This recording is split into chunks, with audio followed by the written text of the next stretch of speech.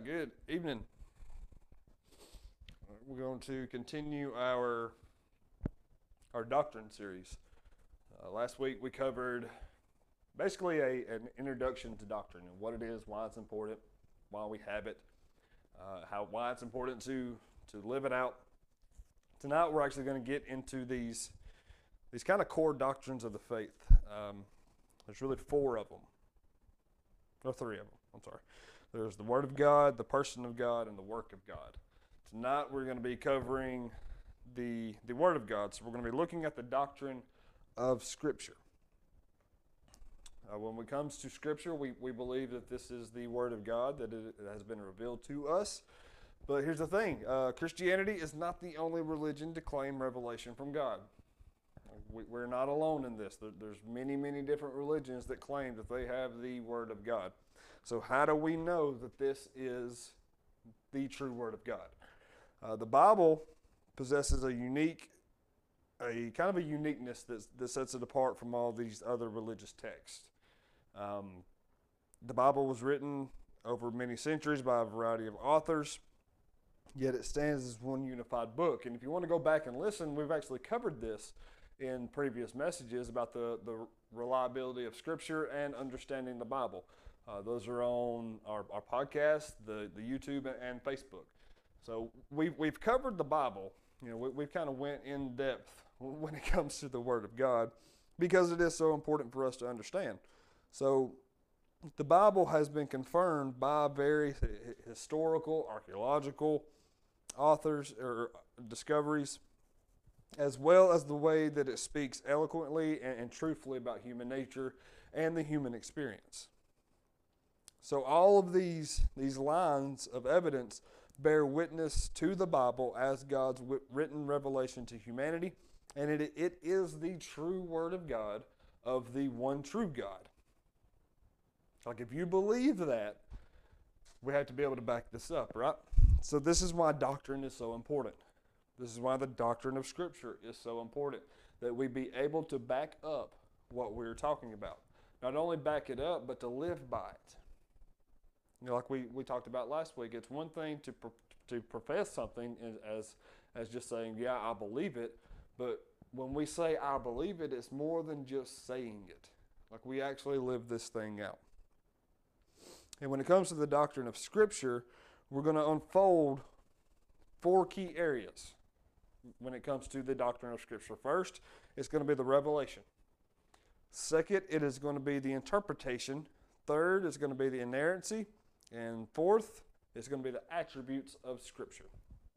So first, we have the first point we have here, the revelation. Now, revelation refers to that which has been revealed. In this context that we're talking about, it is that which God has made known.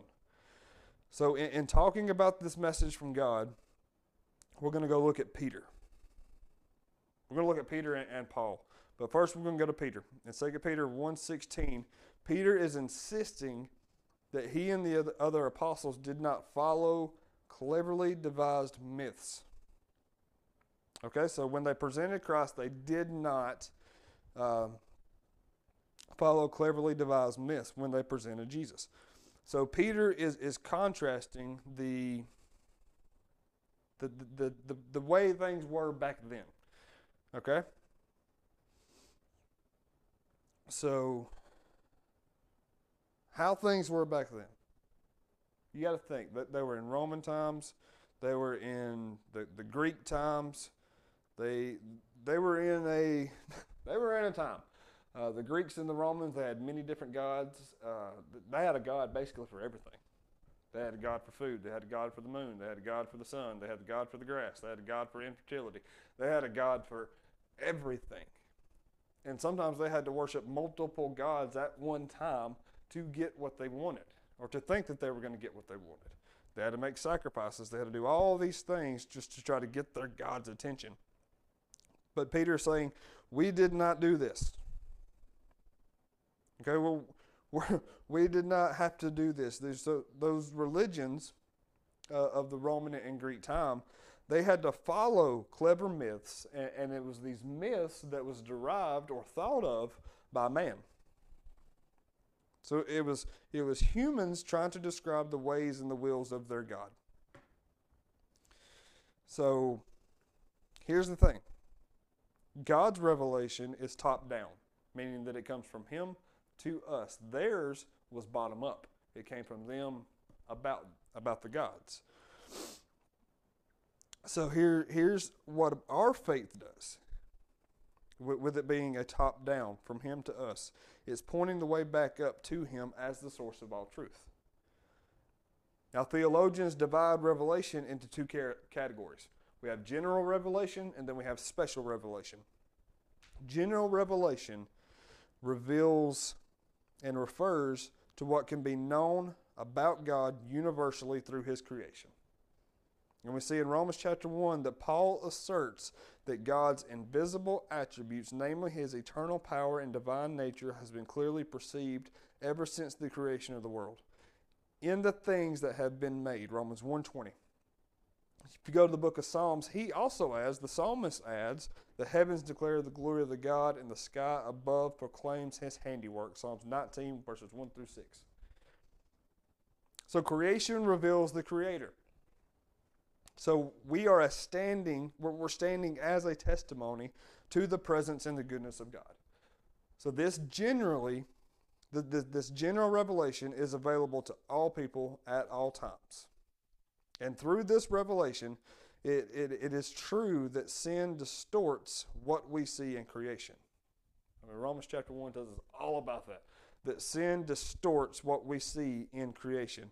General revelation stands as a witness to God. Yet, general revelation has its limitations. So what does that mean? It means that it teaches us about God the Creator, but not about God the Redeemer. God has given us his word, but he also has given us his world. So he's given us the world, but he's also given us his word, which proclaims his work of redemption. So God's general revelation is open to all and is present in creation. However, God's special revelation is specifically directed to the individuals or groups and is presented through God's supernatural intervention. The redemption power of God. This revelation, the special revelation. So there's a lot of different types, and they vary when it comes to special revelation. One example is Scripture speaks of prophets and prophetess, men and women entrusted with the special word of God, and God speaks in visions, he speaks in dreams, and even through objects. I mean, he used a donkey one time. Urim and Thummim. Like in Exodus 28:30, that's not the animal part, that's the objects part. But then there's the animal part, the donkey in Numbers 22:28. Like he used a donkey to speak. Why? Because the prophet just would not do what he was supposed to do.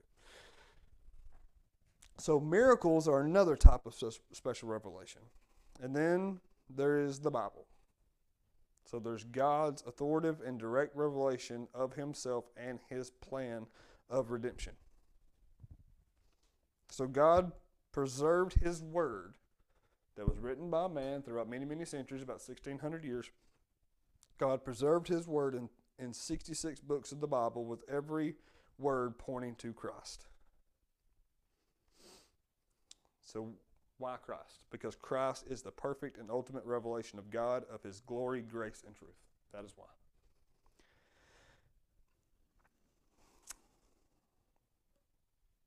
So in pointing to Christ, the one who is called the Word, John 1:1, in the beginning was the Word, and the Word was God, and the Word was with God. The Hebrew author, the author of Hebrews declares that long ago, at many times and in many ways, God spoke to our fathers by prophets, but in these last days he has spoken to us by his Son, who he has appointed the heir of all things, through whom also he created the world. Hebrews 1, verses 1 through 2. And again, John 1:14, John writes that, "And the Word became flesh and dwelt among us, and we have seen his glory as the only Son from the Father, full of grace and truth." So Christ is this perfect and ultimate revelation of God. God revealed himself through the Son, revealed his mercy, revealed his grace, revealed his love. Now there is another side to God. There is that judge God that has wrath, who has anger, who has indignation. There's two sides to God. But because of Jesus, we are able, like once we repent of our sins and believe in him and trust in him and make him Lord, we're able to fall under that mercy, love, and grace. So Christ is the final and ultimate word of and from God. And he makes God known. Jesus reveals the Father.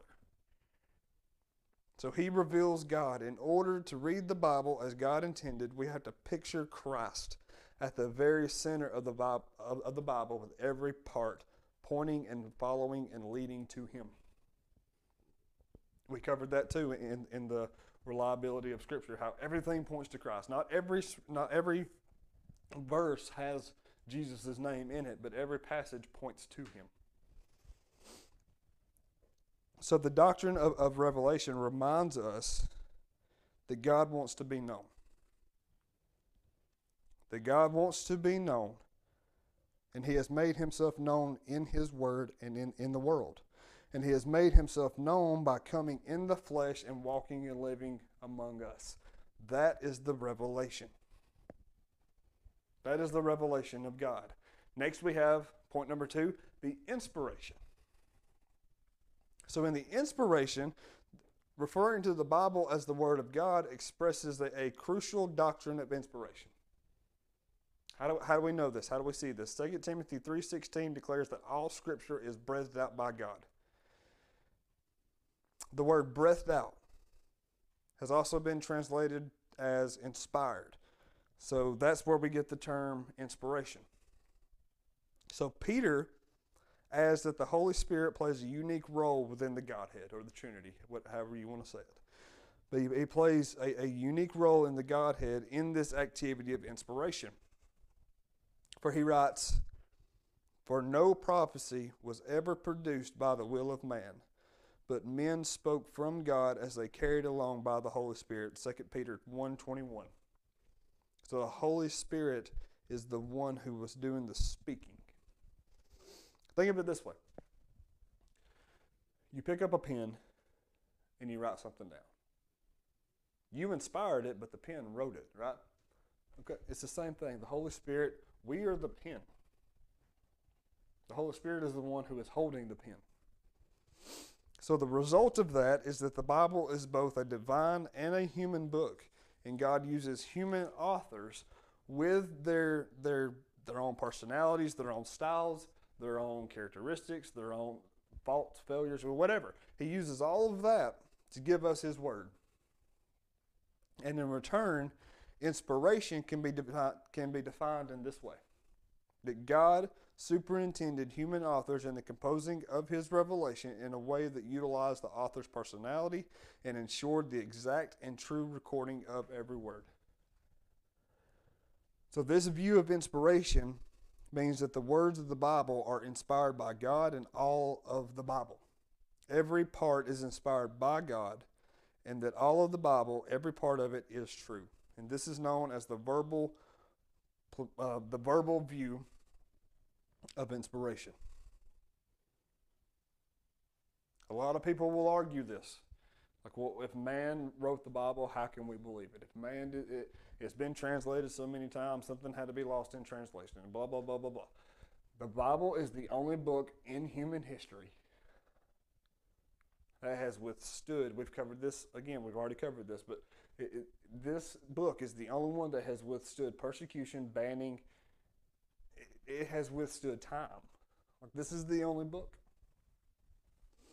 So to our third point, as people question and have these questions, it leads us to our third point of the inerrancy of Scripture. The word inerrancy means without error. So applied to the Bible, this means not only that it is free from errors, but it is also that the Bible is fully and absolute truthful in it, and it affirms in the original text. So why is it necessary to add original text or autographs or manuscripts. Why is it important to include the original part? This is added to be careful that we do not treat manuscripts or translations, no matter how good they might be, as inerrant. This does not mean that the manuscripts and the translations that we use today are not to be trusted.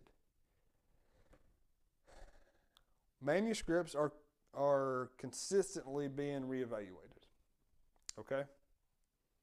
Constantly being reevaluated, further studied, in an effort to get as close to the original ones as possible. We humbly acknowledge the limitations of our copies and translations, but we also strive for accuracy when it comes to studying out these texts. The authority of Scripture requires one thing of us: joyful submission as we recognize its claim on all aspects of our life. So the doctrine of inspiration and inerrancy offers us a place to stand as we seek to understand what life is all about. I mean, how many of us have been there? Like, how many of us have sat and wondered, what's the point of all this? What's the point of life? Why am I here? What's the point of suffering? What's the point of joy? What's the point of existing? I think we've all experienced that spot in our life. These doctrines, though, these help us. These doctrines point beyond ourselves for the answers of life's most pressing questions. And these doctrines point us to God. So when we ask, what is the point? It's God. He is the point. He is the point of creation. He is the point of our existence. He is the point. So theologians also speak of the attributes of Scripture. And they're summarized in 5 key attributes. This brings us to our final point. There's 5 key attributes of Scripture. Because God is the ultimate authority and standard in the universe, and because the Bible is God's Word, we hold on to the authority of Scripture. The prophetic books repeatedly use phrases, "Thus says the Lord." Thus says the Lord. The prophet does not appeal to his own authority. Instead, he steps aside, appealing to God's authority. The authority of Scripture requires one thing of us. One thing. Submission. Joyful submission as we recognize its claims on all of our aspects of life. This can be hard. Because we want to live life one way, our flesh and our sin wants to live one way, and God's like, yeah, I need you to live this way. It is hard, especially when we consider how powerful the voices in culture that compete for our attention are. Not to mention how powerful our flesh can be at times.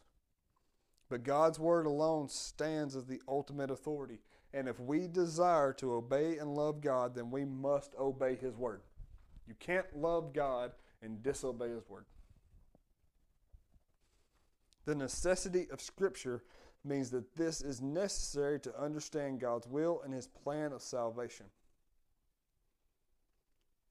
Paul explains in Romans chapter 10 that those who will be saved are those who have believed, and those who have believed have heard the gospel, and they have heard the gospel because someone has explained it to them, in Romans chapter 10, verses 9 through 15.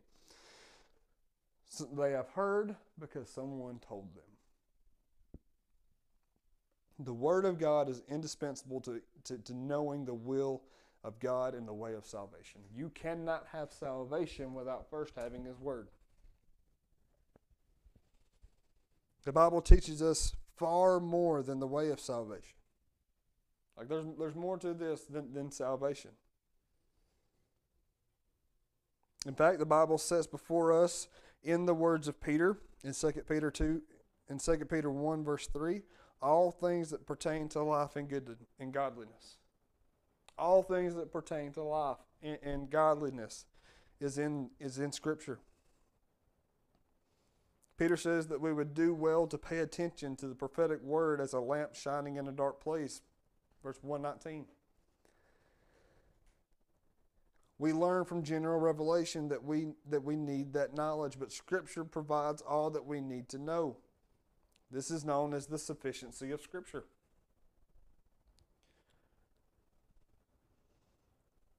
This is encouraging.